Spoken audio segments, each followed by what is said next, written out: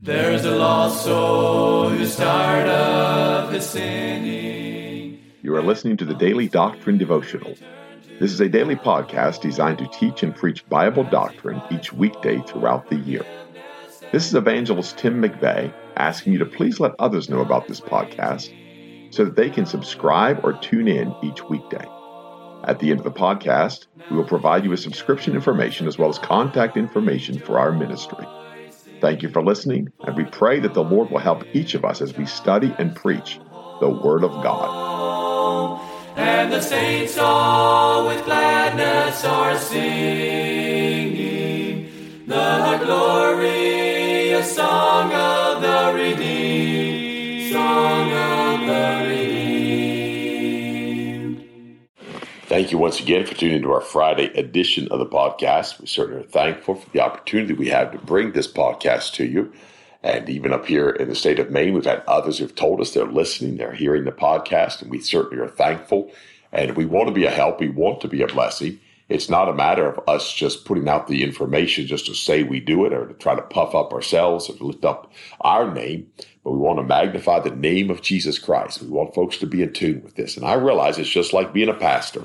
When you sit there week in, week out, and you say the same little statements and the same little comments and the same little quirks and the same little twitches and all of those things that personality and your persona and those things dictate.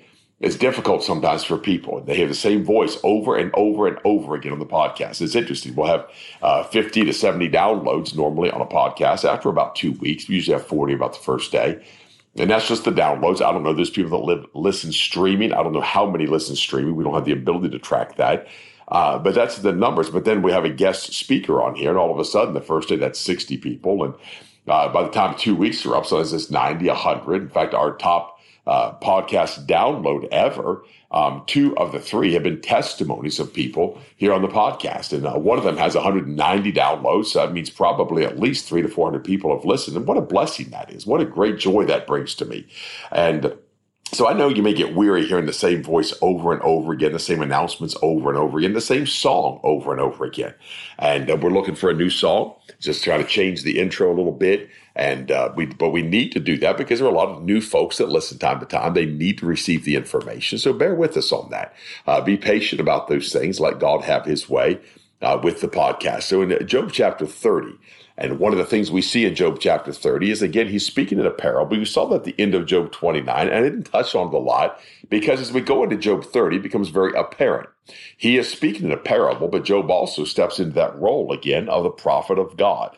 And he begins to speak of these things. And I'm not sure exactly where we'll stop, but all through this passage and all through Job chapter 30. And by the way, some Protestants even receive this as prophecy concerning Christ. Some really say it's more pictorial than it is literal, but we know that Peter said that these holy men spake, these prophets spake by the Spirit of Christ. We know they were moved by the Holy Ghost, and they're speaking concerning the sufferings of Christ.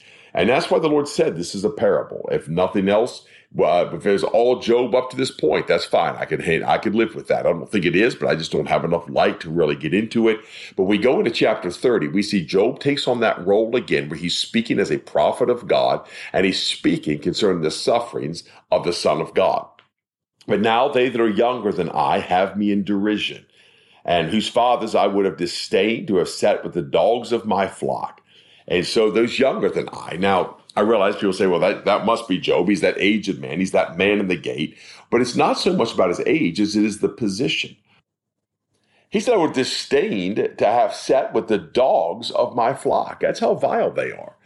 And yet they've come before Job and they're scoffing at Job. They're mocking at Job. He says, yea, whereto might the strength of their hands profit me, in whom old age was perished? For want and famine, they were solitary, fleeing into the wilderness in former time, desolate and waste. Now, Job gets into something here that certainly is outside of his normal conversation. This is certainly beyond what a normal conversation, even in Job's day, biblical times, would be. This is a conversation that Job has started, and he speaks on this. Yea, whereto might the strength of their hands profit me, in whom old age was perished? For want and famine, they were solitary, fleeing to the wilderness in former time. This is even before Job's time. desolate and waste, who cut up mallows by the bushes and juniper roots for their meat. They were driven forth from among men. They cried after them as after a thief, to dwell in the cliffs of the valleys, in caves of the earth, and in the rocks. So when they say they're younger than thee, it's not just the maturity here, because I believe they're probably dealing with the Ancient of Days. And it's the Ancient of Days speaking. They're younger than me while they're created beings. And he is speaking of them, and they have fled. They're gone to the wilderness. They've made these things their life, their livelihood, if you will. Oftentimes, I believe when you see things like this in Scripture, and I wrestle with these things greatly, but I see them many times, they're fleeing from the face of the Most High. And it's what he's dwelling with here and dealing with here. He said they cried after him as a thief, to dwell in the cliffs of the valley and in caves of the earth and in the rocks. In verse 7, he said, among the bushes they brayed, under the nettles they were gathered together. So one of those difficult things to understand, and I do have a little bit more light on that I'm going to portray in here, but not a whole lot more. Don't misunderstand what I'm saying. It'd be easy to preach the podcast and say, I have a great deal more light than what I'm conveying to you. Well, that's genius, isn't it? But there's just some things here that I just not prepared because I don't have enough understanding. And yet, these are those that were driven away. These are those that went out of the wilderness. These are those out there living off the land, if you will. They're hiding. They're in the cliffs. They're in the cliffs, CLIFTS, in the valley. And yet, they're hiding from God. But then he comes back and he says this, they were children of fools, yea, children of base men. They were viler than the earth. So that's those he drove out. Those that fled from before his face. That's those he put away. Now, this is before the time of the Gentiles. This is before Abraham. No doubt this is even before Abraham. And God is speaking of those that he drove out, speaking of those that were the children of fools. And so we're talking about things long before understanding, long before Job even has understanding. We're talking about things that are of God. And we're talking about those things that God has done. We're talking about those that God has put away, those that have fallen, those that God has put away from himself, and yet they're in the wilderness, and they're just waiting for this day. And Job is prophesying of them, and he's speaking of them above his understanding. And I do believe Job knows what he's speaking of, but I say above his understanding because I don't know if he clearly sees Christ in this chapter. I know sometimes we see that David foresaw the Lord. David saw the Lord. Isaiah saw the Lord. We know that. I don't fully understand if Job did or did not hear. But what does make clear in the Word of God, these were children of fools, they children of base men. They were viler than the earth. And it's interesting, Brother Donnie Harvey, many years ago, he preached on the mobs. And when the mobs came and they took Paul and Silas, and the mob came, and Brother Harvey preached that message on mobs, men of baser sort. And these are those base men. It has never changed. They're in the mob. These were in the mob, no doubt, that welcomed him to Jerusalem. These were in the mob that shouted, crucify him. And the sad thing is you have people that just go right along with it. They're not cognizant of the spiritual. They have no idea what's going on around them. That's why you don't have to love the world, need the things that are in the world. If any man love the world, the love of the Father is not in him. But they just go along with the mob. They just go along with what seems normal. And they're not willing to stand. But you're dealing with men of baser sort. You're dealing with base men. We're dealing with those driven away of God, outcasts of God. We're driven of those, no doubt. And I'm not talking like the Apostle Paul talked about being a castaway, but these are those who have been cast away from God because they were children of fools. And he said they were viler than the earth. So that gives us some understanding. That gives us a peek of what Job is speaking of here. No doubt he's dealing with those that are fallen, those that are cast down, those that are cast out. They're the viler men up on the earth. They're hiding. They're in this place. But then Job turns a corner here when he said this, and now I am their song, yea, I am their byword. Why? Because he's prophesying here. Job has stepped into that role of a prophet. He is now speaking of that one which is to come. He's speaking of that one which is going to die. He is speaking of that one when all hell is unleashed on him, and it's a place called Calvary. And all hell comes against him. And they come to Jesus Christ, and they abhor him, they despise him, and they unleash all their wickedness and all their vileness, and they're screaming, crucify him, give us Barabbas, and they're in the mob, and others join in, and folks with absolutely no discernment and no understanding join in and yelling, crucify him. Why? because they're fulfilling Scripture. They're fulfilling prophecy, that the Scriptures might be fulfilled. And you see, there's a battle that goes on in every front and in every place, and folks just don't want to acknowledge that. I didn't say you had to understand it, but folks don't even want to acknowledge that. There are spiritual things we cannot see. The war that rages is a spiritual battle. We do not see those things that God sees. We don't understand those things that God understands. And people just put their head in the sand, they wander about, thinking everything's hunky-dory and all religion's wonderful and our church is so great and we got a great pastor and we got a great building and everything's just so lovely. And they cannot see beyond that to the spiritual. And can I say, a church that the devil is not fighting is not God's church.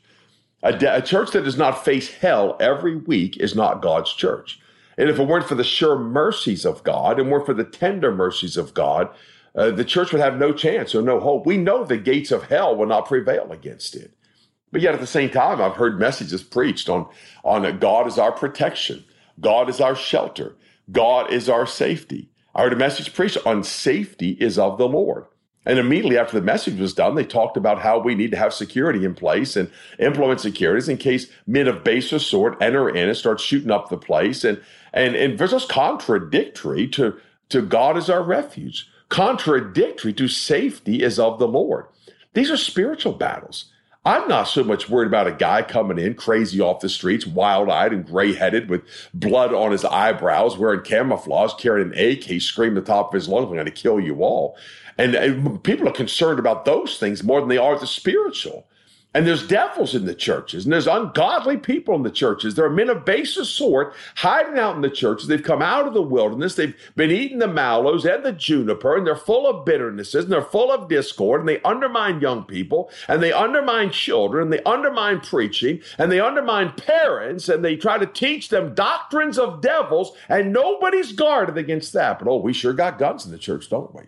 Oh, yeah, we're going to fling lead if somebody breaks in. And the devil kicks in the door every week, walks around, and he's not resisted. There's not enough people there to really stand against him. He has his will and his way in the church each and every week, and they're concerned what man can do to them. They're concerned about a man. They don't believe safety is of the Lord because they don't see the spiritual battle.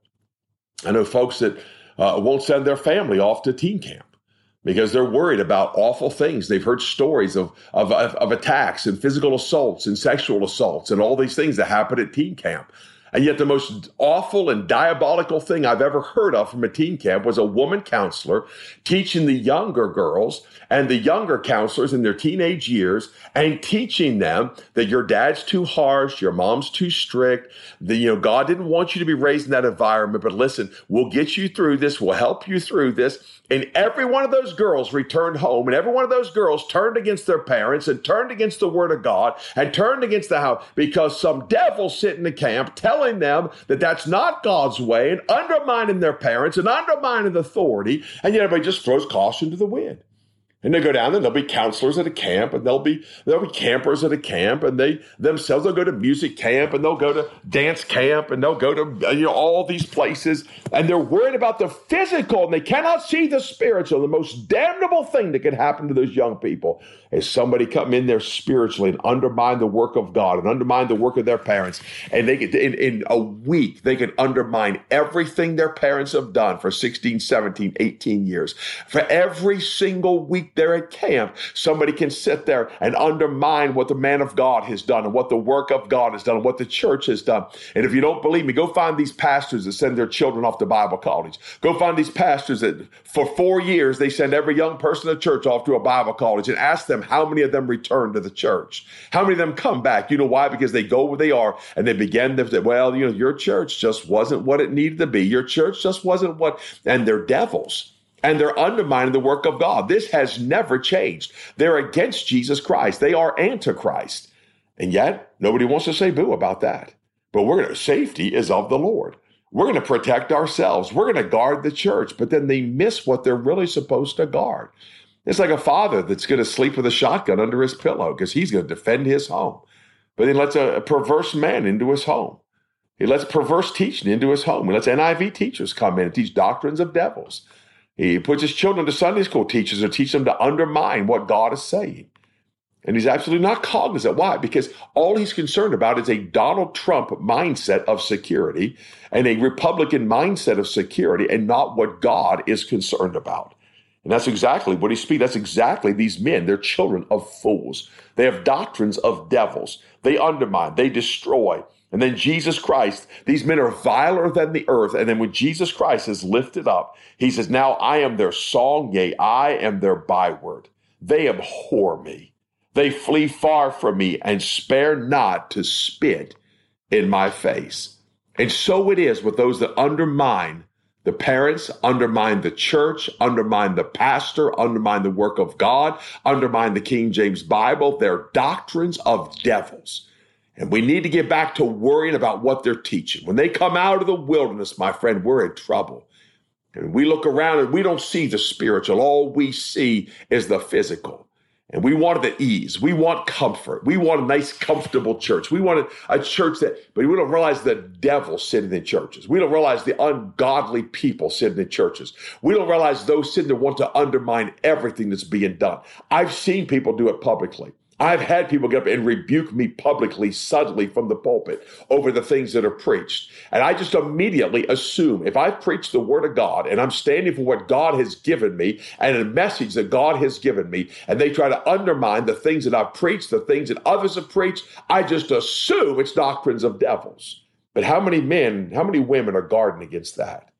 Oh, they're so concerned about the physical. They refuse to see the spiritual. And Job he just began to scratch the surface here in chapter 30 of those men of the baser sort, those base men they're more vile than all of the earth. And they're out there, the sons of fools, the children of fools, and they're out there ready to destroy and undermine and tear and gnash and wreak havoc anywhere they can. And yet we're absolutely oblivious to that. And Job's going to deal with that as we see prophecy on Monday, Lord willing, in part 2 of this. Job is going to deal with that in prophecy concerning the Lord Jesus Christ. I do pray you take heed to these things. Have a great weekend. There's a lost soul who's tired of his sinning, and he longs to return to the Lord as he cries for forgiveness and mercy. God is waiting. You have been listening to the Daily Doctrine Podcast with Evangelist Tim McVeigh. For correspondence, please contact us through our website and someevangelists.com, and use the contact form to connect with us. You may also subscribe to the podcast through our website, or search for Daily Doctrine Evangelist Tim McVeigh on iTunes, Google Podcasts, Spotify, Audible, or Amazon. To write to us, please use our church address, which is Manasseh Community Baptist Church, 70 Back Hollow Road, Blaine, Pennsylvania, 17006. Thank you for listening, and we pray that the Lord will help each of us as we study and preach the Word of God. Don't forget to subscribe and tune in tomorrow. And remember to look up, for your redemption draweth nigh. There only was strife. Now the angels of God are rejoicing, for the prodigal child has come home, and the saints all with gladness are singing the glorious song of the redeemed.